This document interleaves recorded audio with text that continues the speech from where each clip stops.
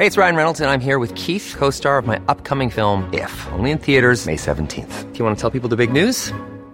All right, I'll do it. Sign up now and you'll get unlimited for $15 a month and 6 months of Paramount Plus Essential Plan on us. MintMobile.com/switch. Upfront payment of $45 equivalent to $15 per month. Unlimited over 40 gigabytes per month. Face lower speeds. Videos at 480p. Active Mint customers by 531.24 get 6 months of Paramount Plus Essential Plan. Auto renews after 6 months. Offer ends May 31st, 2024. Separate Paramount Plus registration required. Terms and conditions apply if rated PG. All right, my good friend Tom Jones is here today. Thank goodness. We're going to talk NHL and the Tampa Bay Lightning. A little college football coming up as well. Tommy, I sat there. I should be a betting man. I wasn't as confident in Game 2 as you know. Would have won a ton of money in Game 1 because I knew there was no way the Lightning was going to win at home when they opened that series against the New York Islanders, and they didn't. But I got to give him credit for bouncing back. I don't know if the physicality was, part of the plan. I don't know if you go out there, if players go out there and say, hey, we're going to make a statement, we're going to start beating guys up. Certainly that got their intensity, and maybe that's what they were trying to do. But I want to start with Nikita Kucherov. Mm-hmm. I want to ask you this question. And he missed the entire regular season, okay, given the fact that he's coming off hip surgery and whatever the Lightning did to fudge that situation. Nikita Kucherov's the best player in the NHL right now today. Ooh, well, the best one playing right now. Well, yeah, there's only 4 teams. There's only 4 teams left. I think there were, I think that Connor McDavid fans would push back. They'd argue with that a little bit. However, I would, boys, he's top. I was going to say top 5, 3, but he might be top 3. And you know what, Rick? I mean, he could be the best player in the world right now. The way he has taken over at times in the playoffs, and I know he took some criticism a couple years ago when they played Ovechkin in the conference finals, and he sort of disappeared for parts of that series. Remember the Columbus series? Took the really bad penalty, got suspended. Yeah. But I've also seen there other times there was a narrative there for a while that, well, maybe he can't be relied upon in the playoffs. When they went to the finals the year they played Chicago, and then the next year when Stamkos was out and they went to the Eastern Conference Finals against Pittsburgh, Nikita Kucherov dominated games, dominated series, and was a big-time player. Now he's doing it again. And, Rick, he is the single biggest reason at this point, well, that and Vasilevsky, that I think the Lightning are going to win the Cup or could win the Cup. Have a chance, right? Have a chance to win the Cup because he can take over games. Rick, those 2, he set up the 2 goals the other night with just incredible passes. And I know other guys finished them. Braden Point finished one. Andre Palat finished another one. But the way he can single-handedly take over games, and he only needs a few shifts to do it, there's nobody else left playing right now who can do that, I don't think. Certainly no one on the Lightning. And look, they've got plenty of all-stars, right? Plenty of great players, including Braden Point, who he seems to set up all the time, and good for Braden Point. But, when you watch this guy, look, I think the mark of a good player in any sport, right, is what does he do for the guys around him, okay? I mean, I would imagine that most lines that are out there with Nikita Kucherov are trying to stop him from scoring, right? Mm-hmm. Sure. But all he does is make plays and make other guys around him better. Now he's playing with some pretty good guys on that first line. There's no question about that. But consider, like, he did not play the entire regular season, okay? And whatever shape he was in, the fact is his first game was a playoff game. Tom, I would imagine the playoff speed is even and the intensity is greater than the regular season, right? It is, and look, only players can tell you this. Clearly, he was in shape and ready to go when the playoffs started. You almost wonder, Rick, if it was better that he didn't even play at the end of the regular season. There was no adjusting from one speed to another. He just went in there and was like, here we go. Like, turn it up to 10 right away. Yeah. I think that's part. Now, obviously, he's played playoff games before, so he knows what the intensity's like. Maybe the other thing, too, Rick, that's benefiting him at this point is that I can't imagine in any sport, you know this, and it happens in football, which you know very well, is that nobody goes into the playoffs healthy. Everybody's banged up in some way. Got a sore knee, sore shoulder, sore foot, something. Yeah. He had none of that. Maybe he went, his body, he's only played what now, like 13 games, 14, whatever, how many games they played. Fresh legs, Tom. Fresh legs. Right? Fresh legs. Not once he got his sea legs, so to speak. His wind back, yeah. Yeah, once he got his wind back, then he had his wind back almost immediately, it seemed. Mm-hmm. So, look, watching him in game 2, it's funny, Rick, so going into this series, I thought they were going to win. I thought they were going to win this series, and I thought they were going to win the Cup. And in fact, the other night, so last Friday, I missed you, man. You should have been there. You should have been there, Rick. So last Friday, the Tampa Bay Times won another Pulitzer. Big deal. Kat McGrory and Neil Betty won for a great investigation they did.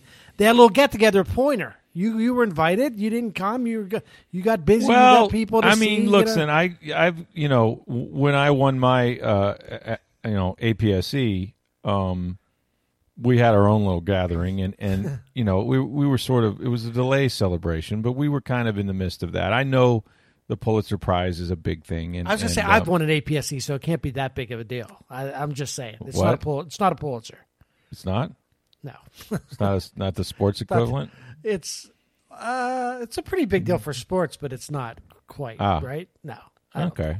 Like I said, I've won one. So I don't know. Maybe that's why they didn't throw me a party. How big a deal could it be if I've won one? That's all I'm saying. Just saying, you were a pretty good columnist for a lot of years. So, no, I couldn't get down there. I could have gotten down there, but then did I see you? Was that a Coke can or a beer can in your hand? I wasn't sure. I saw a photo. You're standing there. Oh, you saw a photo. So what happened was that Pointer, which owns the Times office, so we have a little courtyard. So we have an outdoor courtyard, yeah. So we could have an outdoor little celebration, and they had finger foods and chicken wings and that sort of thing. It was a beer. I was holding a beer. Yes, that was, I believe, a Cycle Brewing beer. Did they also hand out little things of champagne, perhaps? They did. I'm not a big champagne guy. Do you like champagne? No, except on New Year's Eve. Although now, what I was told is I don't like champagne because I've never had good champagne, which is probably true. That is true. Have you had Cristal? I have not. Or I have not. Also, have not had. You would know. Dom Perignon. I've also not had that. Don Perignon is also well known. But I've never. So that's what people tell me that good champagne is phenomenal. It's not something that'll give you a headache in the morning. It's really good. Yeah. And I've always had basically the stuff they pass out on airplanes. And I don't even know what they had here. Maybe maybe that's what the Times had was fine. I had a couple of sips and it was okay. I'm just not a big champagne guy. We got on champagne. I'll finish the story. Did I tell you about probably the worst New Year's Eve I've ever had? I don't think I've told this story before. It was, and I won't go into too much detail on this one, but because we tell our travel stories all the time. Was in Green Bay for a playoff game. I can't even remember who they were playing. It might have been a year that the Bucs were not involved. Right. I could back when you covered the NFL playoffs. Just to do it because you would, well, the money was flowing and our team was out, and so you still covered the NFC Championship game. So I was there. I think Peter King was there. And at the end of the game, Peter King wrote about it. He guys went to Starbucks. He got the he got the latte with the. Well, he should have written about it. I don't know if I got in the MMQB column, but it was a flight from something you could remember because it was one of those days where it started snowing towards the end of the game, but because you had to be in the press box for about 2.5 hours afterwards, when I went outside, I couldn't find my car. I mean, it was I knew it was one of those piles out there was mine, the rental car, but I couldn't find it. And it was back in the day when you didn't have the keyless entry, but you had to take the key and actually poke it through. Because the actual keyhole was frozen over, so it was difficult opening the door when you have so these are first world problems. So we make it to the airport. It's snowing like hell. It looks like Bedford Falls, and It's a Wonderful Life. I mean, it's hello, your savings and loan. We were driving, so we get there, and of course it's a prop plane because why would you fly anything else? It was Casablanca at that point, right? Here's to you, kid. Whatever. So. We get on the plane, and this thing is like, is it gonna get off the runway? It's heavy with snow. We're trying to get up enough speed to get through the unplowed runway. So white knuckle flight. We get there, and I'm thinking, well, Peter King's on the plane. What could happen? Also killed. So we get there, and I'm in Chicago, and I have to sprint. And you know how O'Hare is. It's like, gate 1 is on one end of the airport, and gate 67 is like on the other end, and in the middle, is like a little concourse area. So obviously and naturally, I was the furthest gate away possible. Of right? course. Like a 5-mile hike. And we're late. The plane is late, but our connection is late as well. And yet, as soon as I get off the plane and I have a suitcase, I hear, Flight 2740 to Tampa is final boarding call. Flight 2740 to Tampa, everybody on board. And I couldn't be further away. So I start sprinting. And I'm sprinting so hard, and I'm pulling a bag, and I've got a heavy coat on and a scarf because it's freezing. Sure. But not inside O'Hare at this point. So now I'm an absolute sweat bowl. I look like I've jumped in a pool, by the time I get to this gate. Out of breath. It's so bad that when I get to the gate, the flight attendants, or I should say the reservationists at that gate, looked at me and said, Sir, are you okay? Would you like a glass of water? Are you okay? I thought you were having a heart attack. They thought I was dying, yeah. And I was like, oh, no, we got a few more minutes. There's a mechanic. There's a small item on here they're trying to take care of. You're okay. Just sit down. Sit down, sir. Catch your breath, and here's a glass of water. So I got on, and of course it turned out to just be a bin door that wouldn't shut. But, unions being what it is, you had to get a mechanic to come with the silver tape and actually tape said bin door down, which took about a half hour. Caught my breath. Well, you got to fill out the paperwork and all that. This is getting back to Champaign. But it's New Year's Eve. And so we take off, and it's a little before midnight. And, is one of those, remember the airplane phones where you could actually make a call? Yeah. Do you remember that? Yeah. You could make a call to people. Like Which on I the didn't ground. understand how the telephone line went into the plane. Me but I don't either. I don't understand the science of it. So, But you could, remember? You could actually Yes, call you could, somebody from a phone. Like, we wouldn't think of it now because we all have cell phones and, well, you're above the cell tower too far. But whatever. So I call down, and I hear my family and friends at a New Year's Eve party that I'm not going to make. And it's before New Year's. And, so I say, Happy New Year's. They dim the lights. Everybody, it's dark. There's no one on this flight because now I'm on a big plane. And who flies on New Year's Eve, right? Just some elderly folks. I wasn't quite as elderly at that time. Right before midnight, the lights come on. And there's the flight attendants going, all right, it's almost New Year's. We're going to have a countdown. I'm telling you, there is nothing more depressing than to be 30,000 feet over nowhere with a bunch of people you don't know, and they're handing out. So that's the kind of champagne, whatever they gave us. Whatever that champagne was? That's probably what you're used to. It probably is, which is why I don't like champagne. Exactly. However, as I'm drinking the champagne the other day at this party, Yes. several people, because I worked in sports, I used to cover the Lightning. You should. They wanted to say, hey, so how about the Lightning? What do you think? They're going to win it? And I was absolutely, they're winning it. Really? Yes, they are going to win the Stanley Cup. Take it to the bank. And then I watched game one. And now, Now you're calling all your friends. Well, then even after game two, Rick, I'm telling you, I went into this series thinking they're absolutely going to win the series. And now I think it's 50-50. I think it could go either way. And here's the reason why.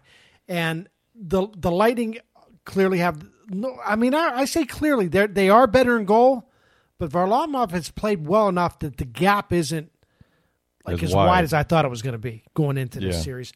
And yes, they have. The Islanders have. They're not like devoid of talent. Obviously, I mean Matthew Barzal is a really special player.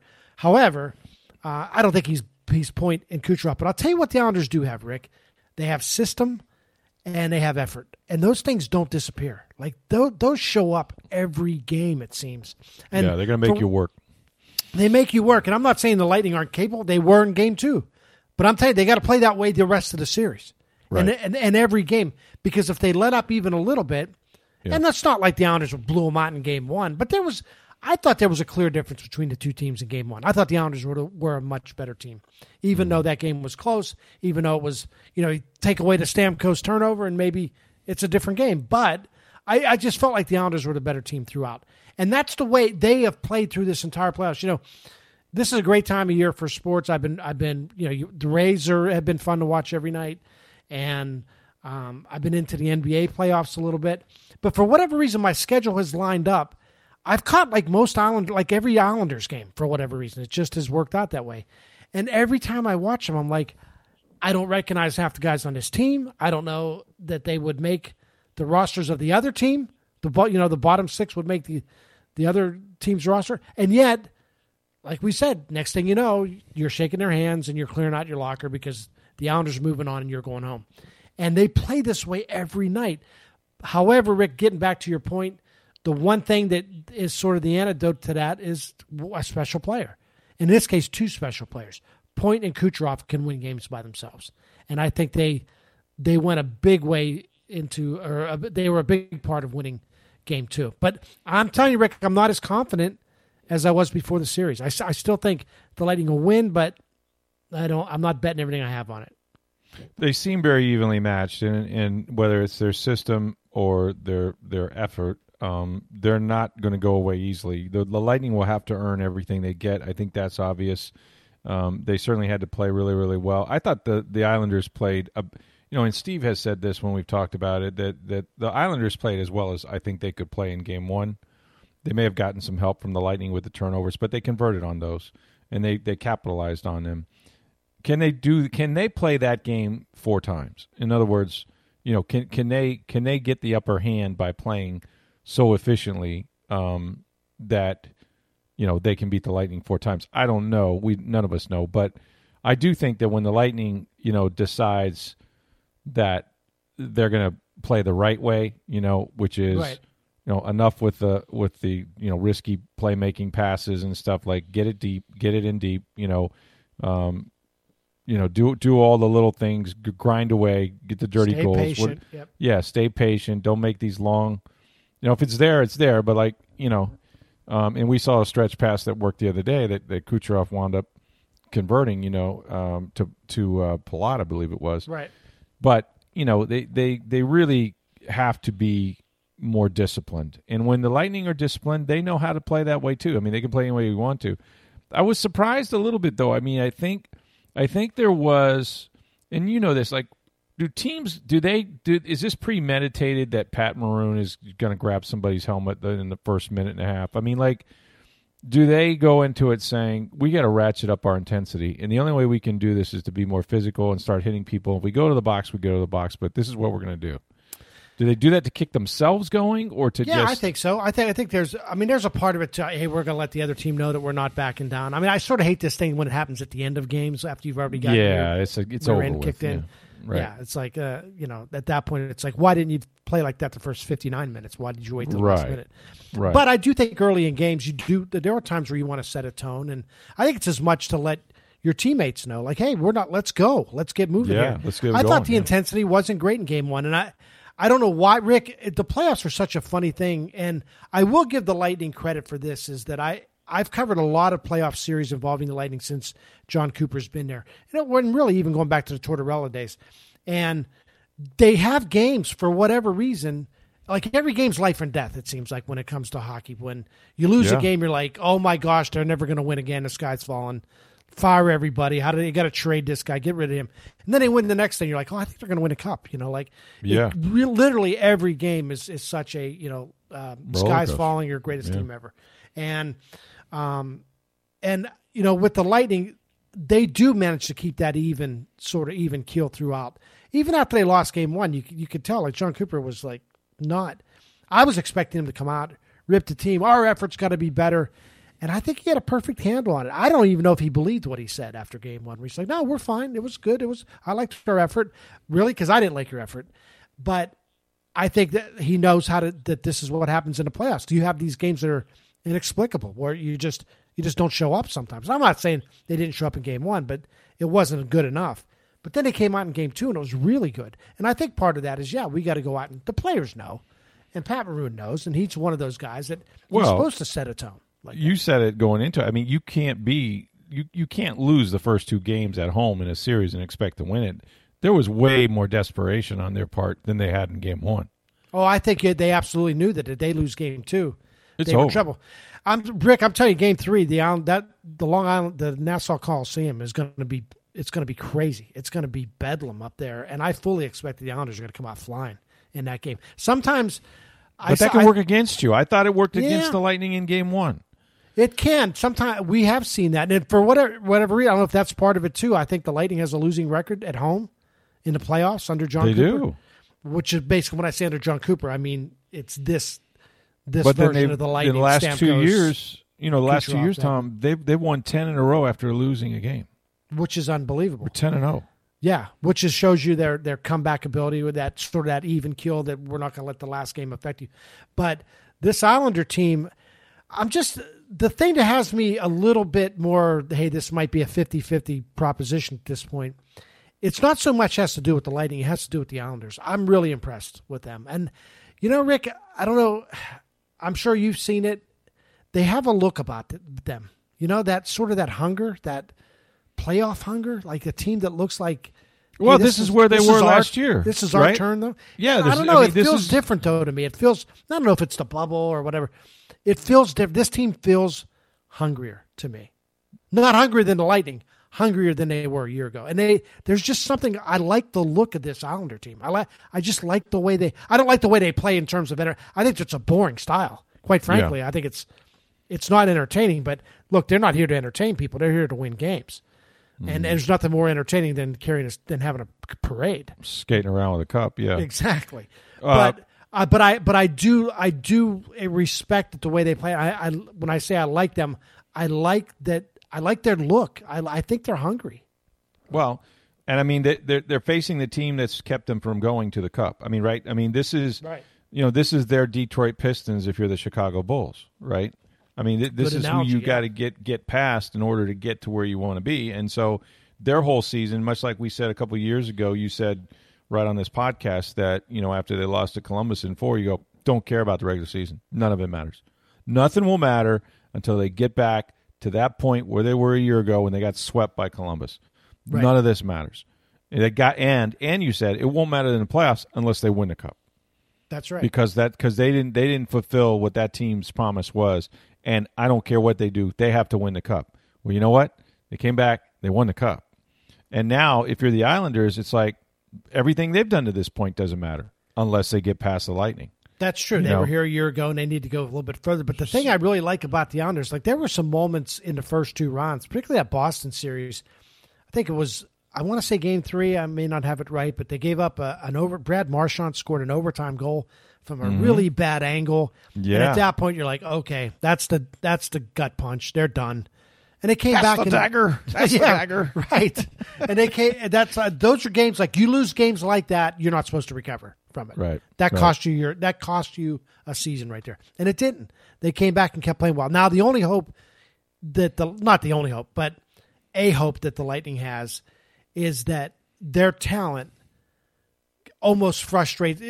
It works the opposite on the Islanders. The Islanders can be hard to play against. They're really, they're hard to play against. They grind. You have to be patient, as you mentioned. But you wonder if it can work the other way, where the Islanders, it takes a lot of effort to play the way they play. And they can dominate a game, and it's 0-0 or 1-1, and Vasilevsky's playing incredible, right, standing on his head, as they say. And then the next thing you know, Kucherov skates around 7 guys. And then puts one in, and now the Islanders are like, are you kidding me? No pass behind the net.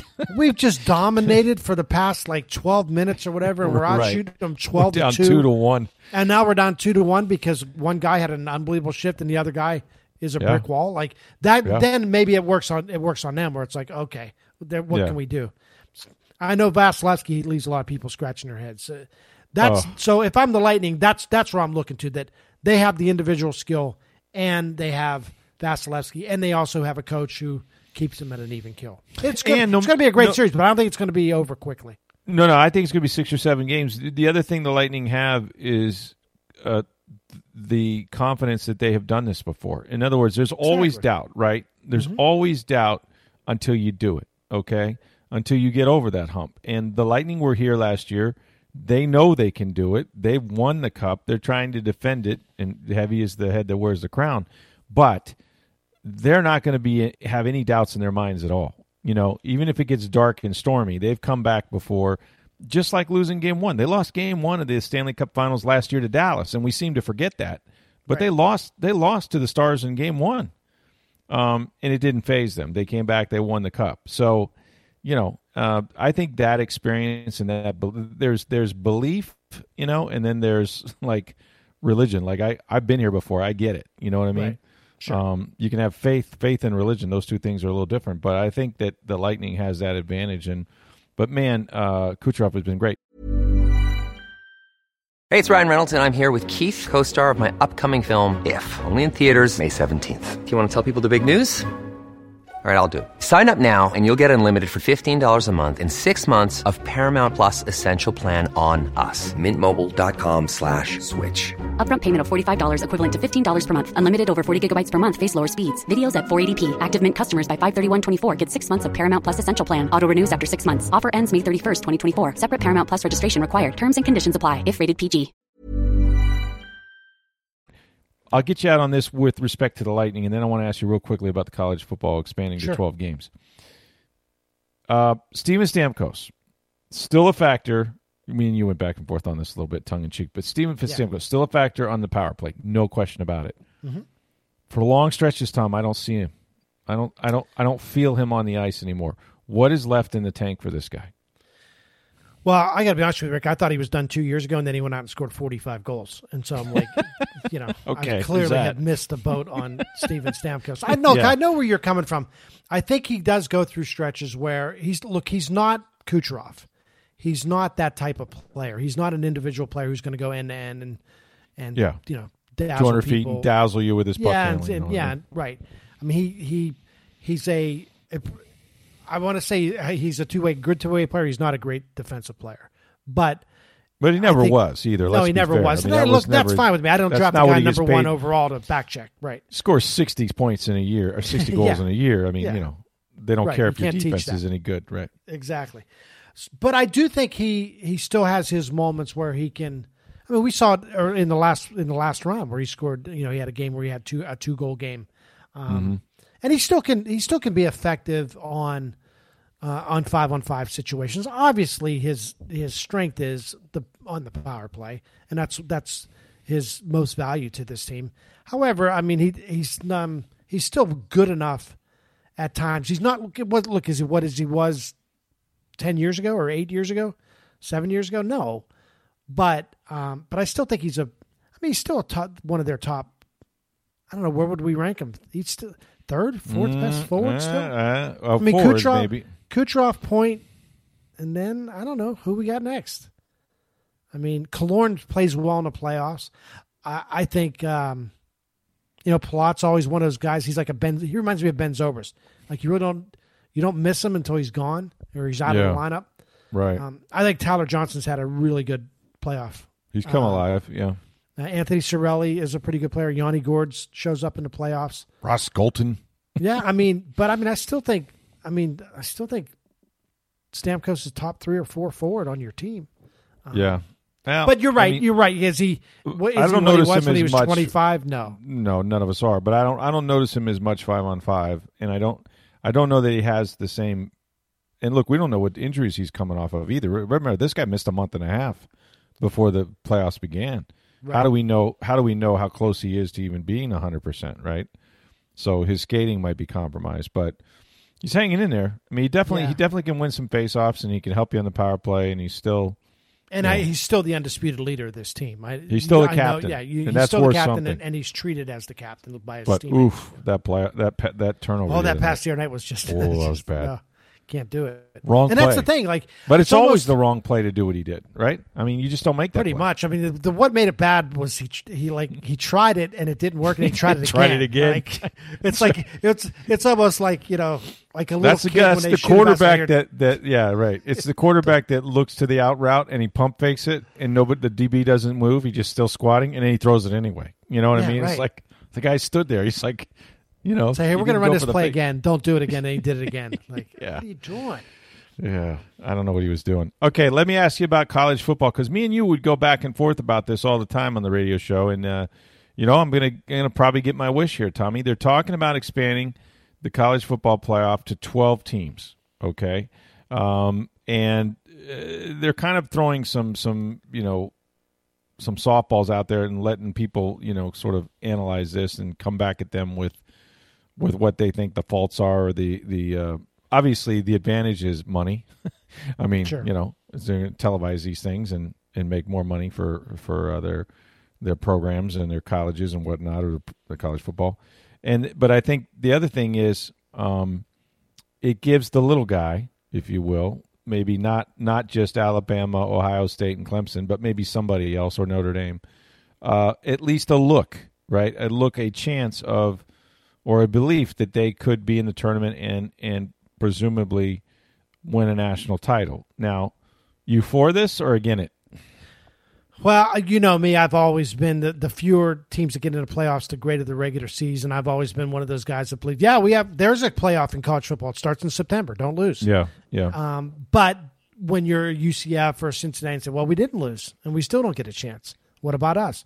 Yeah. I also do believe there are teams out there who sort of those second-tier teams that are good enough, like a Georgia, or a I'm trying to think who would be, or Florida. Florida's might be one of those teams that aren't going to get a chance because they're stuck in a conference with a team that just dominates, a team like Alabama.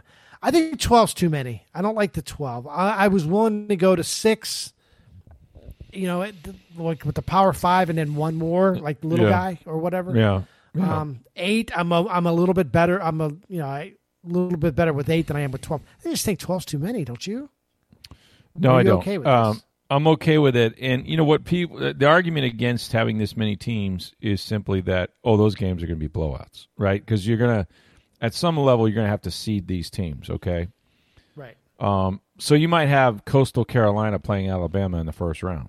Although less likely, right? Because, you're talking about 5, it would be 5 versus 12. Like the first 4 teams would get buys in the first round. Well, that's true. Yeah, that's true. So, okay, there is a bit of a better hope that, you're not going to get Coastal Carolina at least against Alabama in unless the first Coastal Carolina round, actually won a game. Yeah. Right, exactly. But there's still I guess if there's a negative or some things that people are throwing out there is like those games are going to be unwatchable at some level. You know what I mean? Like you're going to have some mismatches that you really shouldn't have invited.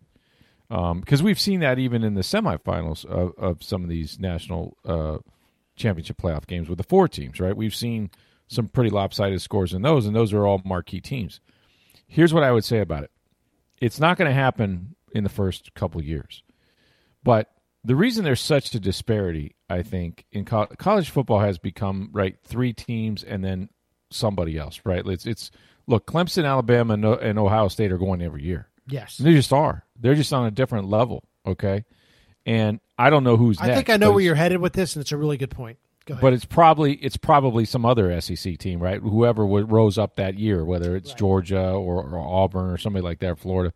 So there's always the prospect that, either another ACC team or maybe it's Oklahoma, right? Maybe Oklahoma out of the Big 12.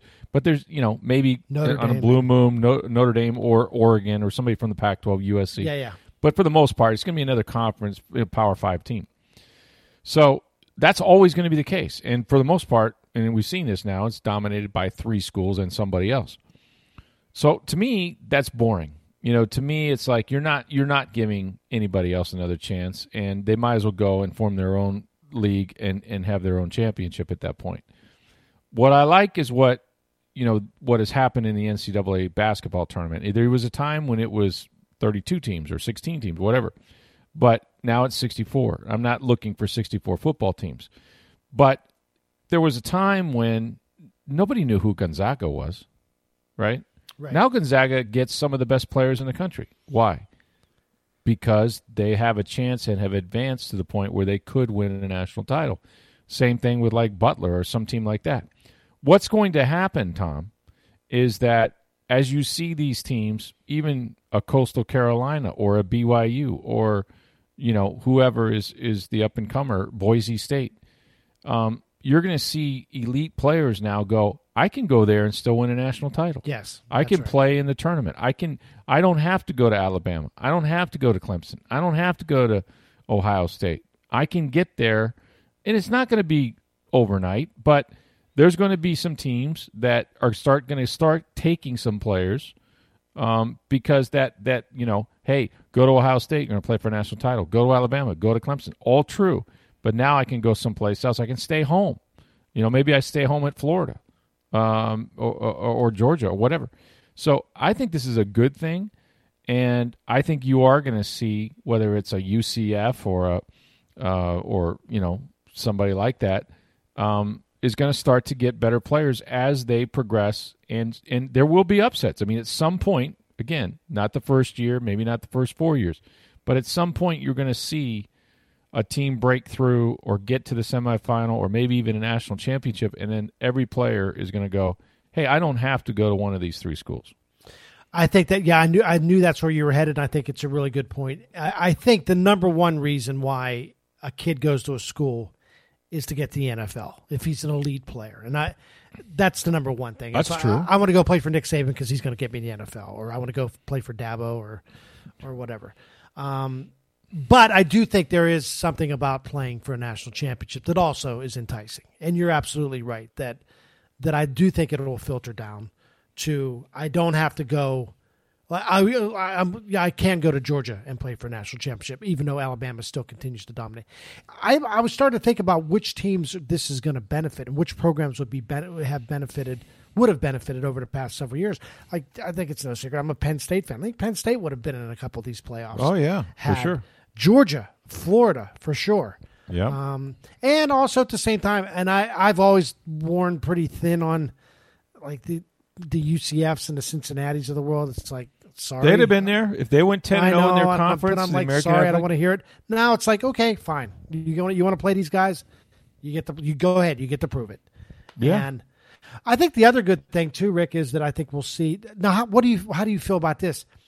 I think guys who have normally opted out because they're worried about injuries and they're going in the NFL draft, they opt out of bowl games. These kids will play for national championships, though, right? They'll play playoff games. So I think they'll be more prone to. Yeah, I do. And listen, you know how I stand on this. I don't blame any player for saying I'm not going to go play in this bowl game especially if it doesn't involve a national championship. It's a little harder to look your teammate in the eye and say, "Go get him, Tiger. I hope we bring back the hardware and my ring size is a 7." But I'm not going to play with you because I got an NFL career. I think that's harder to do when you're on Clemson, Alabama, or Ohio State, especially if you're an NFL talent. So I think that will be the case of the lower schools too. I think if you got a chance, we're not playing in the Peach Bowl. You know what I'm saying? Like this is for all the marbles. I have a chance to do something special at Name the School University, and I'm not going to let the guy down next to me, especially if I'm an elite player, because that means if I'm an NFL talent, I'm one of their key cogs in the wheel. They're not going to win without me or win very easily without me. So, yeah, I think it will probably lessen the chance that a lot of these guys will opt out if they're involved in the playoffs at least. And again, I don't begrudge those guys for doing it, but I just don't think it'll happen. So that part will be good. There's a lot of good that I think can come of it if it's done right. What I don't know, I mean, we need to stop calling them student athletes. Let's recognize what this is. This is the playoffs. Playoffs. We're doing playoffs. Well, I just think it's the longest time the excuse was, well, we don't want these kids. They play too many games. Yeah, we want them we don't want to interrupt their exam schedule. Like, all right, let's get past that because. Well, thank God they're passing laws in states like Ohio and Florida and different places. I think where. They're at least going to be able to make money on their likeness or what have you. We'll see. But there's money for everything else, and now there's going to be more money in the pot. So I'm willing to give it a chance. I'm not crazy about 12, but it's probably still few enough that it's not going to mess up the regular season. And and there are teams that I would probably like to see a team that finished runner-up in the SEC or the second-best team in the ACC or whatever that I wouldn't mind getting another crack at an Alabama. And somebody might catch fire at the end of the season, but they lost games early, and normally they wouldn't be involved because they have a couple losses, and now they may be the hottest team that gets into the tournament, and you see what they do. So, all right, well, we're in agreement for a change on this thing. You're right. You're softening. I got to tell you, you're getting soft, man. Well, I don't know. I'm just sitting here. I'm all of a sudden I'm like Debbie Downer on the Lightning, not Debbie Downer, but carrying the pom-poms for the Islanders there about how dangerous I think they are. How much you dig them? Yeah, well, that's a little weird. I don't like watching them though. They're boring. They're boring. What does that mean? They're not boring if you win. No, I mean it's all about winning, right? I cover teams that are boring. I covered a Minnesota Wild team, and Jacques Lemaire said the same thing. Like, yeah, you want me to go out and lose games 6-5, and I'll be pumping gas, and you guys will be going on the next season. Like, what do you want me to do here? Well, when you don't have the skill, you're going to have to find a way to slow it down, right? So, I mean, hey, they got their Russian goaltender. The Lightning has their Russian goaltender, and let's go at it. So, I think Hawaii winner may coach the Canadian Olympic team, right? Is that right? I don't know. Could be. The winner of this series? The winner of this series could be the Canadian Olympic coach. Maybe they have somebody else in mind, but John Cooper is going to coach the Canadian Olympic team? Why not? Wow. I mean, if he won back-to-back cups in the Olympics next year. I could see that, yeah. Wow, that'd be quite an Barry honor. Trotz, one or the other. I think those are the two. You could make an argument they're the two best coaches in the league. Barry Trotz, man. I mean, he's been a Lightning nemesis for years. So yeah, Washington Capitals are like, what did we do? Why? How did that? How'd that work out? Yeah, exactly. Be a free agent. What do we got going on at Pointer.org with the we got daily newsletter? We got all kind of battles going on. So they have the Biden-Putin summit. The summit. Boy, I tell you what, Putin gave a long. Now I don't speak Russian yet, but that was a long press conference that he gave. Yeah, and he got into it with Rachel Scott from ABC News. She asked some tough questions, and then Biden got into it with Caitlin Collins from CNN. Apparently, reporters were shoving one another, trying to get in the room. It's like a battle royale over there. It's a steel cage match. Tom, I heard a comment, and I think it was Biden. It might have been Putin, I don't know, but it was one of them. I think it was Biden that said, "Hey, you asked negative questions." Yes, I love that. Yeah, he asked. You guys, I think you have to be negative to be a reporter, and I'm like, yes, well, maybe some days. A little bit, yeah. I thought of you, and your point would be, yeah, that's right. I thought of you immediately because you've been accused of that. And I got harassed on Twitter the other day. Did you see that? Somebody jumped me. I'm like, I haven't written a Bucks column in 3 years, and some Bucks guy come flying off the top rope, man, dropping F-bombs on me. Like, what happened? I don't even know what I said. Something about Jameis, I'm sure. No, I mean, I don't know what I said to start that conversation. Yeah, it was about it. Next thing I know, I'm getting killed for Jameis columns that I wrote 3 years ago. Oh, they said it was so negative. And I'm like, you do realize, like, when I was there, like, things weren't all that good. This was pre-Brady. We couldn't have nice things back then, right? Yeah. Yeah, this was the Greg Schiano, Lovie Smith, Dirk Cutter days. What was I supposed to write? Yeah. No, I mean, even Joe Madden went a few years without making the playoffs. It wasn't like things were going well here. But yeah, did everybody a favor by walking away, and now all the championships come rolling in. I don't know about that, Tommy. We miss you. I like your negativity. And actually, like I said, you've gotten soft over there at Pointer. I don't know. Yeah. Maybe it's the champagne. Maybe it's the celebrations for things like Pulitzer Prizes in the courtyard. It all sounds nice, but you start to lose your edge a little bit, man. Yeah, you might be right. Could be it. All right, let's do this again. I want to talk to you about baseball down later in the week. Sounds good.